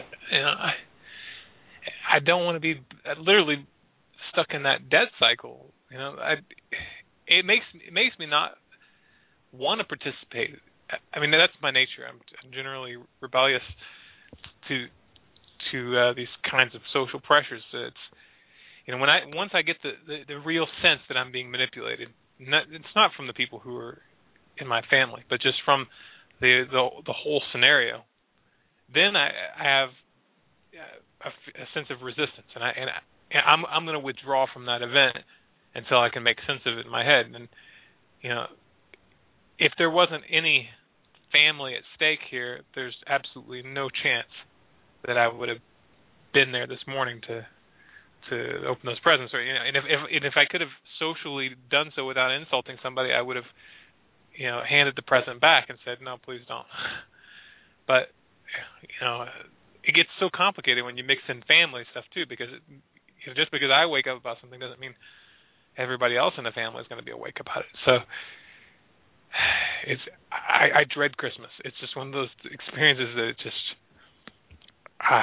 it's a horrible thing to be awake during a time like that, because I guess some people are more enlightened than me, and they can just be jolly about it, but I'm not able to do that yet.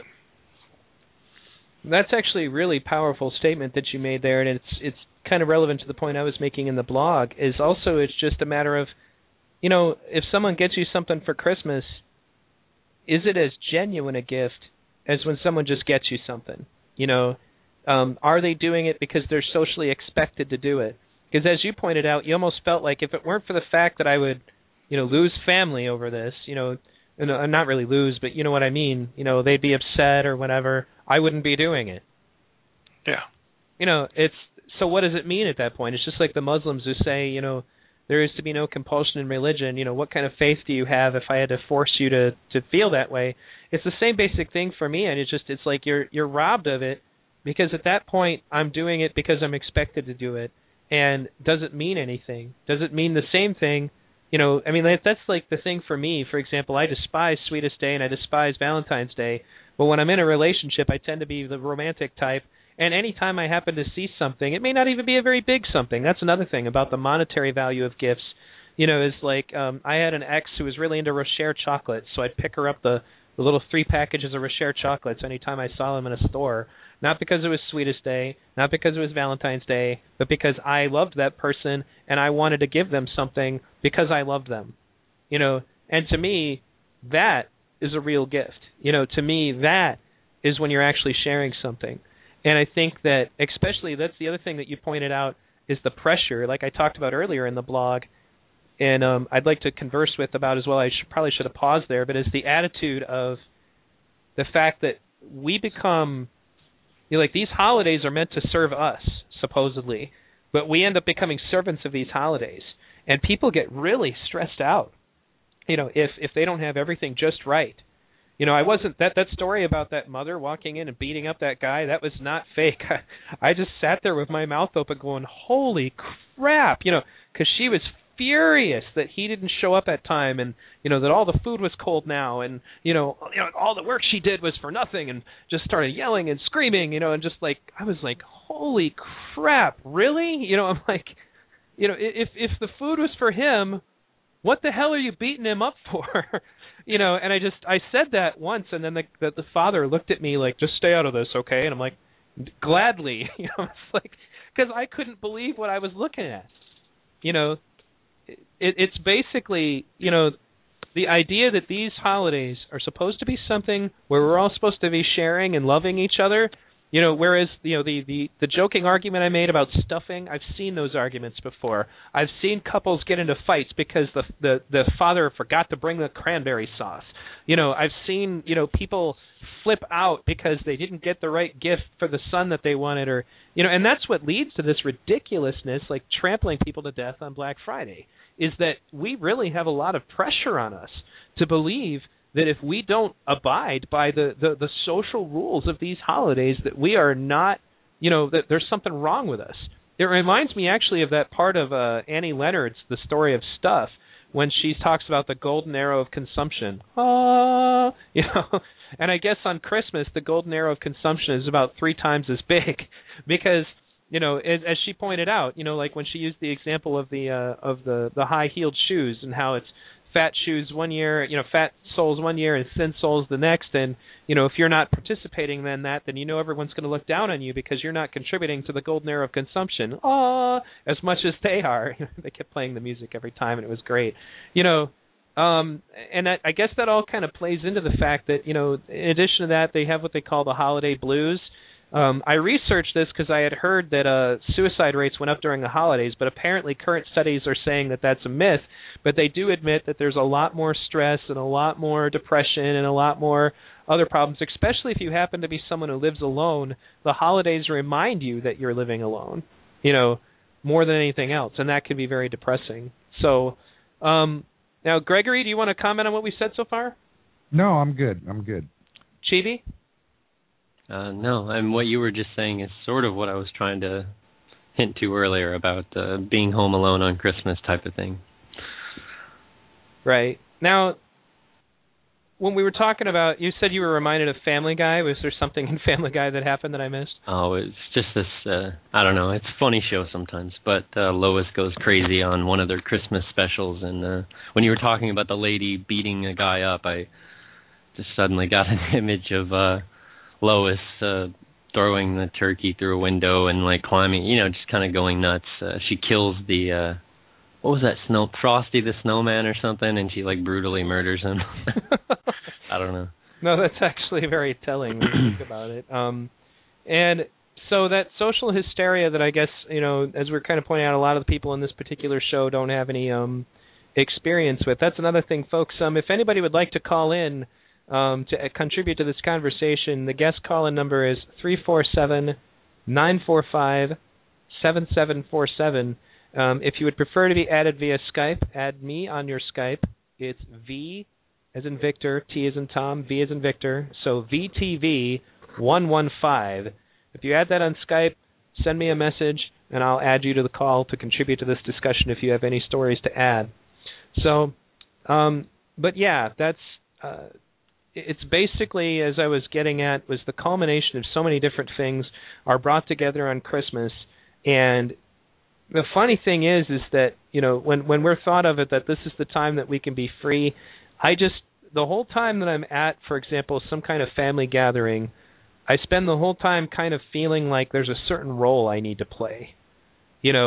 I can't talk about certain topics. I have to be sure that I'm dressed appropriately. And in addition to that, it also tends to be a time when the kind of interaction you have with other people is not really necessarily very meaningful. It goes back to that Prozac generation stuff I said during the Occupy Detroit show, where everybody there just kind of acts medicated. You don't really talk about controversial topics. So the kinds of conversations that people like, well, everyone on this call has, you wouldn't have at a Christmas dinner. At least not in most families that I've ever seen. So, I mean, for example, I'll just go ahead and open the floor. Do you have any comments on that, Aaron? I mean, I've sometimes brought these kinds of conversations into Christmas dinners. It didn't go very well. Yeah, no, same here. I do it all the time. My family got to where they really were not happy with the way I was dealing with Christmas. I mean, I've been at war with Christmas probably 4 years now, like fully declared war, and then before that I was just kind of hesitant. But yeah, I mean it really is. It's uncomfortable. I find myself just shutting down when I'm in an environment where I can't be myself. That's my response usually, and that's been my response this whole week. I don't do the small talk and the social chatter. I just can't do it. I don't have any place in my mind that works in that context. So I end up usually, sitting on a couch alone, and until I find an appropriate moment to scoot on upstairs and do something else. Right. What about you, Gregory? I don't really have family anymore. I mean, I'm getting to that age where most of my family on the level above me has passed away or been gone. So, I have family up in Nevada that I go visit when I can afford to. Actually, why don't you share that story about that conversation you had with your daughter? Oh, yeah. It wasn't really a conversation. It was she posted something on Facebook, and of course, she's just turned 16, so she's starting to, well, I say wake up. She's waking up to some things she shouldn't have to, but that's another story. But she's waking up to the realities of this planet. And one of them she expressed on her Facebook yesterday by saying something about it just doesn't feel like Christmas this year. And when asked to explain that, she said something to the effect of, when I was a little girl, innocent, and still believed in Santa Claus, there were cookies and decorations, and it's just not like that anymore. So, I don't know, that hit home for me in a positive way, really, because I like that she's waking up to the realities of something that, as we've been discussing on this show, is an aberrancy more than it is a positive thing these days. Yeah, and it's interesting though that your teenager kind of pointed that out, and many teenagers are still plugged into this stuff, and it's actually a testament to good parenting skills on your part, but to say that it's because unfortunately teenagers are usually probably the most wrapped up in it. They don't believe in Santa Claus anymore, but but they sure believe in having the latest iPhone or right. electric guitar or whatever the case may be under that tree on Christmas Day, by God, or right. They're going to be pissed off, For sure. And now, I'm fortunate in that my daughter has never been like that. She's never behaved like that because she's never been brought up under that environment to expect all this stuff. So she doesn't get upset when she doesn't get something. She just understands that it is the way it is. And that's another thing that I talk about frequently on other shows, is that I never expose my children to advertising, and as a result, they don't care what toys they don't get. want. They don't have that almost brainwashed desire to go purchase something or right. have something that someone else needs to go purchase, because that is injected into our psyche through advertising. And it's everywhere. It's not just TV. It's not just radio. You can't go anywhere without seeing an ad for something for sale. Right. Somewhere. And it's totally plugged into that. And obviously the ad revenue goes up, as the holidays come forward. And that's why the money system is really plugged into this, and it's going to be a self-perpetuating issue, I think, for many, many years to come. And the other thing that I noticed about it is that you tend to be it's one of those social situations where family can become somewhat exploitive in that you're kind of expected to put up with crap from your family during the holidays that you wouldn't put up with otherwise, because you don't want to ruin Christmas. Right. You know, and as if the other person isn't ruining Christmas for you already by doing whatever it is they're doing that's annoying the hell out of you. But I ended up actually having, more meaningful gatherings with my friends. A lot of that has to do with the fact that, mind you, most of my family has also passed away. But but it was more interesting to me in the same way, I guess, that how relationships have more fire in them when you're not married. Some people believe. For me, when I'm having gatherings with friends for special occasions, because none of us is obligated to be there, it almost has more of a magic to it, because we are, all there of choice and enjoying one another's company, and there's no pressure. Isn't it nice to want to and not have to? Sure. Doesn't that make a 180-degree difference in your attitude about whatever it may be when you want to instead of have to? What were you going to say, JD? I was just, it's the more Zen way, spontaneous. There you go. Did you have something to add to that too, Aaron? I thought I heard you key up. No, I guess I haven't fully worked out how the rest of my life is going to be in that context. Right. Well, conversations like this hopefully will be part of something you consider when you're making these decisions. For me, there was something I always wanted when I was a kid, and it was Rodimus Prime, the Transformer. And I was going to say, please don't say a BB. What's that BB gun in that movie? That's a Red Ryder BB gun or something? No, it wasn't a BB gun. I could never get my mom to buy me a gun anyway. But either way, it was Rodimus Prime was this really hard to find Transformer.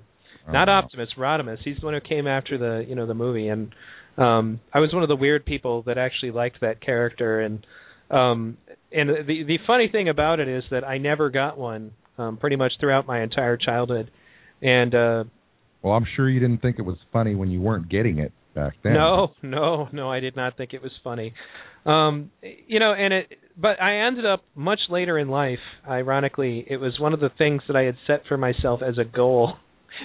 I will get this damn thing, and I am now going to share with the audience that pretty much through every V Radio broadcast, there's been a Rodimus Prime sitting on my desk.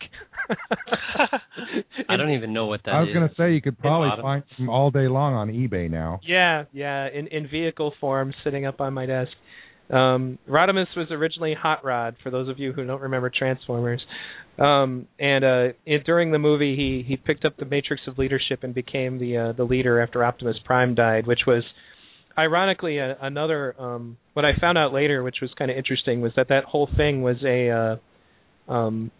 a marketing trick, was that they were having trouble getting the kids interested in the new toys that they were coming out with, so they decided they were going to kill off a bunch of the old toys and then introduce the new ones that way.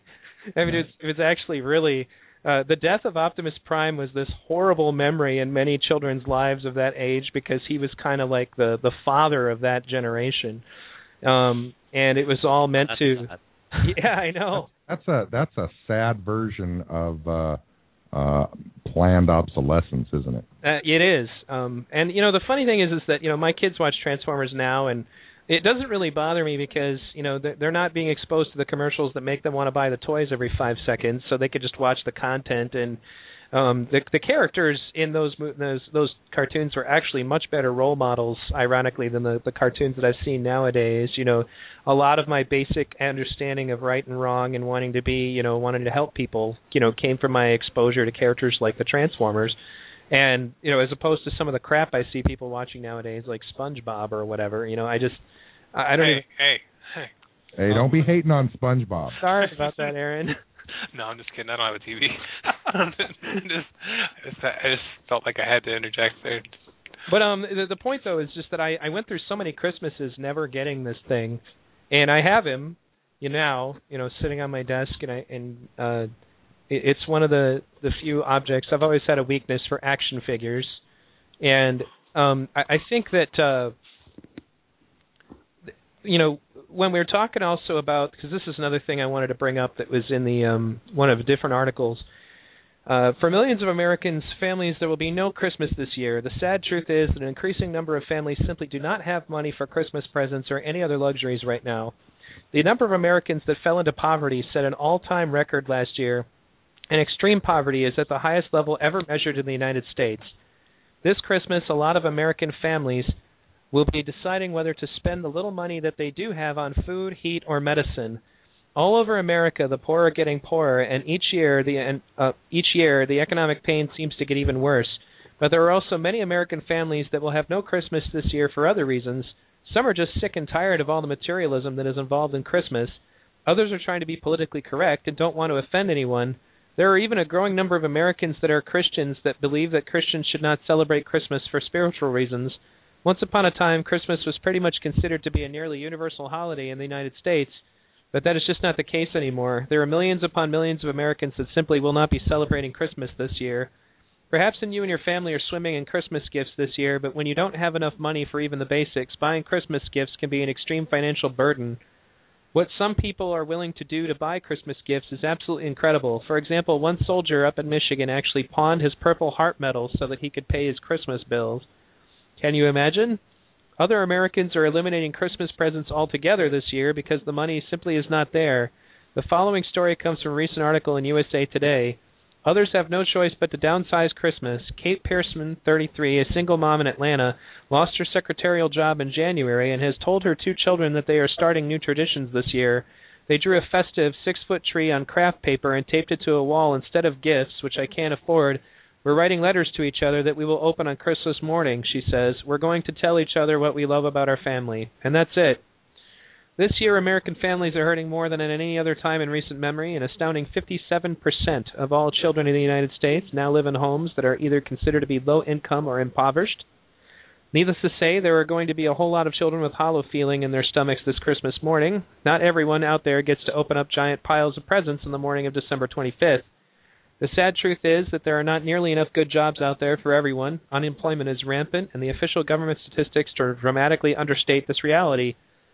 The number of Americans considered to be looking for work was the same today as it was back in 2007. The official unemployment rate put out by the U.S. government would be up to 11%. But the Obama administration does not want to report double-digit unemployment numbers. They want people to feel good about the economy. Meanwhile, the number of good jobs continues to decline and income continues to fail.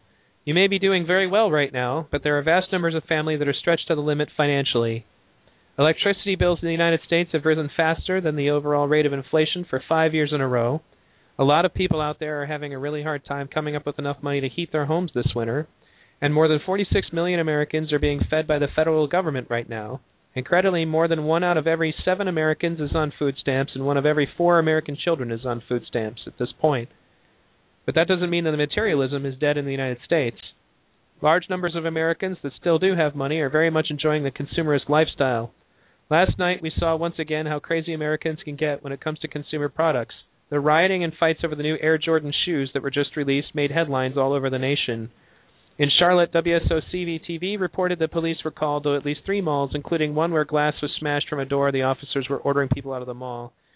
The Louisville Courier, we actually read about that earlier, but at this point, shopping has become a great American pastime. We love to buy stuff. Unfortunately, a lot of us have to go very deeply into debt to buy all this stuff. If you can believe it, 1 out of every 7 Americans has at least 10 credit cards. Thankfully, a growing number of Americans are getting turned off by all this materialism. A lot of people have decided that they are going to celebrate Christmas without buying a bunch of presents for everybody. The following example comes from the same USA Today article referenced above. Jim Arnold, 56, a writer in Los Angeles, spent Christmas in Brazil a few years ago. The low-key approach there, he says, made him realize he could disconnect from consumerism and redefine his own holiday. He stopped buying gifts and sending cards, but he says he still looks forward to the parties and the cookies. People drive themselves crazy over Christmas, he says, and I don't think many of them are really happy about it. Kind of plays into what Chibi was saying earlier about they get this stuff, but they're not happy. There's even a website out there called Buy Nothing Christmas that encourages people to think differently about Christmas presents. The trend toward a less materialistic Christmas is really starting to catch on, especially as the economy continues to get weaker. For some Americans, however, the reason is not celebrating Christmas has nothing to do with either economy or materialism.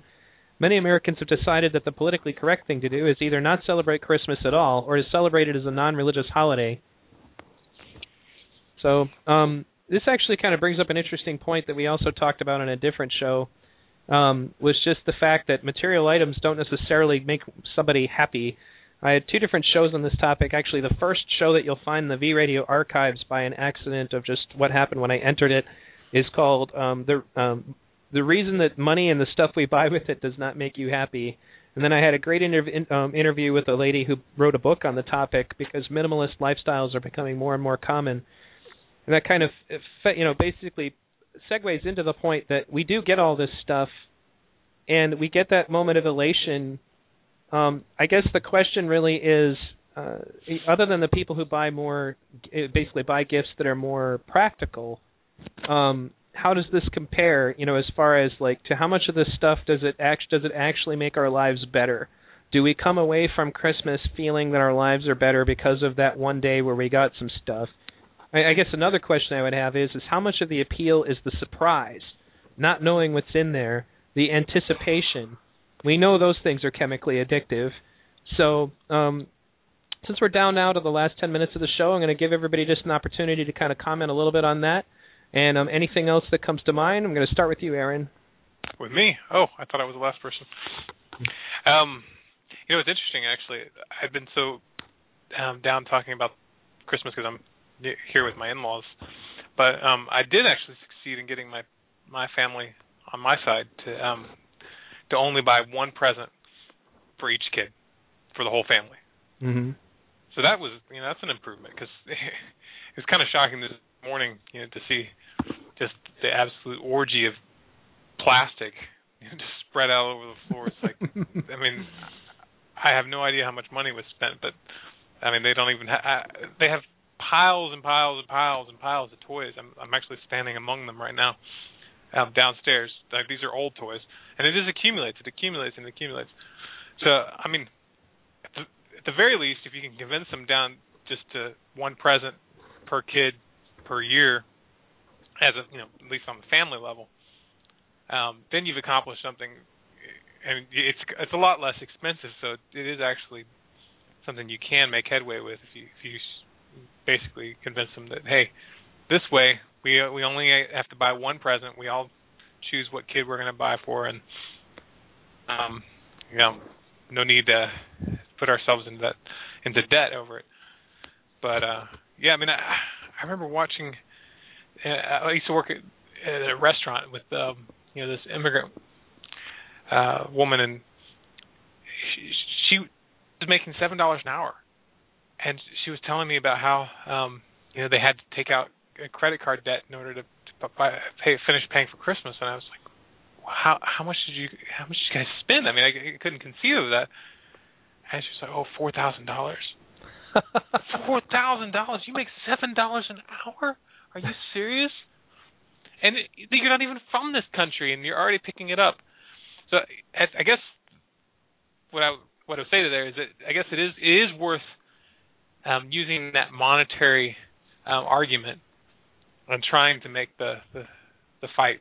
Try to get people to compromise on some levels. Maybe you won't get people to give it up completely, but it can be done. Gregory? Yeah, it's just, the whole thing I've come to realize, as I said earlier, alluded to earlier, is part of a bigger picture, which is the culture that promotes it. And I get sad during Christmas, actually now, in the last 3 years since I've been exposed to all these new ideas, because just to see the robotic behavior of people that are asleep. For lack of a better word, they're asleep to what's going on. And it's a shame to see that. It makes me actually sad. But it also empowers me to want to spread the awareness of a better way, which is obviously an RBE. If everyone was provided access to the necessities and even some of the luxuries of life that they exchange on Christmas there would be no need for any of this. Wouldn't that talk about freedom? You want true freedom? Get rid of Christmas. I am more free today. I feel more free today having not participated in the holiday whatsoever than I've ever felt in all the years that I've been on this planet. And I'll leave with that. Chibi? Well, it's going to be a hard act to follow. Ready to say amen at the end. No, I mean, I agree with everything Thunder and Aaron have both said. I guess I never really celebrated Christmas, so I don't have as much to say about that. I mean, one thing that I didn't point out earlier that popped in my head was that you had mentioned sort of the forced altruism of the situation, like, and people start thinking, like, you see the Christmas specials where, you gotta help the homeless guy on Christmas, right? Like, suddenly it's a big deal because it's Christmas. Now we have to be altruistic and pick up the hitchhiker or whatever random thing happens on those stupid movies. I don't know if you know what I'm talking about. No, I know exactly what you mean. I mentioned that in the blog too. Go ahead. Oh, right. Well, so that bothers me a lot about the whole Christmas spirit idea, that idea that there's a certain spirit around Christmas and you attach it to that time of year, and then what about the rest? As far as the rest, I mean, I really don't celebrate any holidays or birthdays or any of that, so Christmas to me just falls into a long list of, outdated ideas for me. Birthdays are actually a Roman holiday as well. Yeah. And that's why Jehovah's Witnesses don't celebrate them. I didn't know that. Yep. A lot of little things. Jehovah's Witnesses are one of the only honest groups of the Christian group that I've ever seen about the nature of their, at least they recognize, nope, that's pagan, that's pagan, that's pagan. It's funny too because nobody wants to talk to them about it. In that context, sure, but they also don't. If they don't take blood transfusions because they've understood that to be drinking blood. Okay. Apparently, in the Bible somewhere, you're not supposed to do that. Touche. Oh yeah. I'm just saying. No. You're absolutely right. You're absolutely right. As logical and level-headed as some of their beliefs seem, it's far outweighed by the crazy ones. No, for sure. And for me though, as an atheist, when I had to reevaluate these things, I don't have a problem celebrating birthdays because I feel it's an appreciation for somebody that I care about. And in fact, ironically, in our group of friends, a lot of birthdays in our group of friends happen to fall in February, so we have this big birthday party that we do, which to me is actually more important to me than any Christmas holiday, any other holidays. In fact, it's probably one of the only large gatherings that I intentionally attend, and it's because it's something spontaneous that me and my friends decided to do, for each other on that day. And it means a lot more to me, to be honest, in the long run. Now, and I guess, to finally cap things off here, first of all, there are other shows that you guys should check out. As I said, money and, why the stuff we buy that doesn't make us happy. Check out the homeschooling show that I was talking about in regards to those issues. I had an interview with the author who ended up being part of the article from that as well. I'll have to look up her name again, but great show about how people have, limited the amount of stuff they have in their lifestyles and how it has positively affected them and actually made their lifestyles far less stressful. But the other final thing, folks, is that, and I know it's difficult, and it's one of the reasons this is controversial. It's like you don't want to be against giving gifts. You don't want to be against caring about people, and that's not really it. It more has to do with what I'm suggesting to people is that don't give gifts because they're expected of you. Give gifts because you care about someone. Don't rush out on Black Friday to be sure that you get a gift for somebody, at the appointed time that has been funneled for you. Don't just wait for Sweetest Day, the artificially created holiday, to tell the person that you're in a relationship with that you care about them. Do this on your own. Do this for yourself. Something I would add to that is actually to focus less on the idea of gift giving and more on the idea of sharing. And if you do that all the way around with those that you want to share with, that is the gift. Sure. Well said. So, thanks again for everybody for tuning into the V Radio Christmas special. You can check out Aaron's work on. I have links to his website on my website in the links section, but it's also waitingforthestorm.com. And where's the best place for people to check out Z Radio, Thunder? On ZBN Live, the ZBN network on Stickam. They just did a really great show about the what was the name of that stupid thing that they passed again? Oh, I don't. I'd have to look it up. Aaron could probably rattle it off. NDAA? Yeah, NDAA. Oh, yeah. Yeah, so that's crazy stuff. You can check that out. That's actually a new segment that we're creating that's going to be just a new podcast, so come check that out. Excellent, excellent. Thanks again. Everybody say goodbye. Goodbye. Bye, everybody. Thanks for having me. No problem. Thanks again for tuning in. This is Roxanne Meadows. And this is Jock Fresco. And you're listening to V Radio.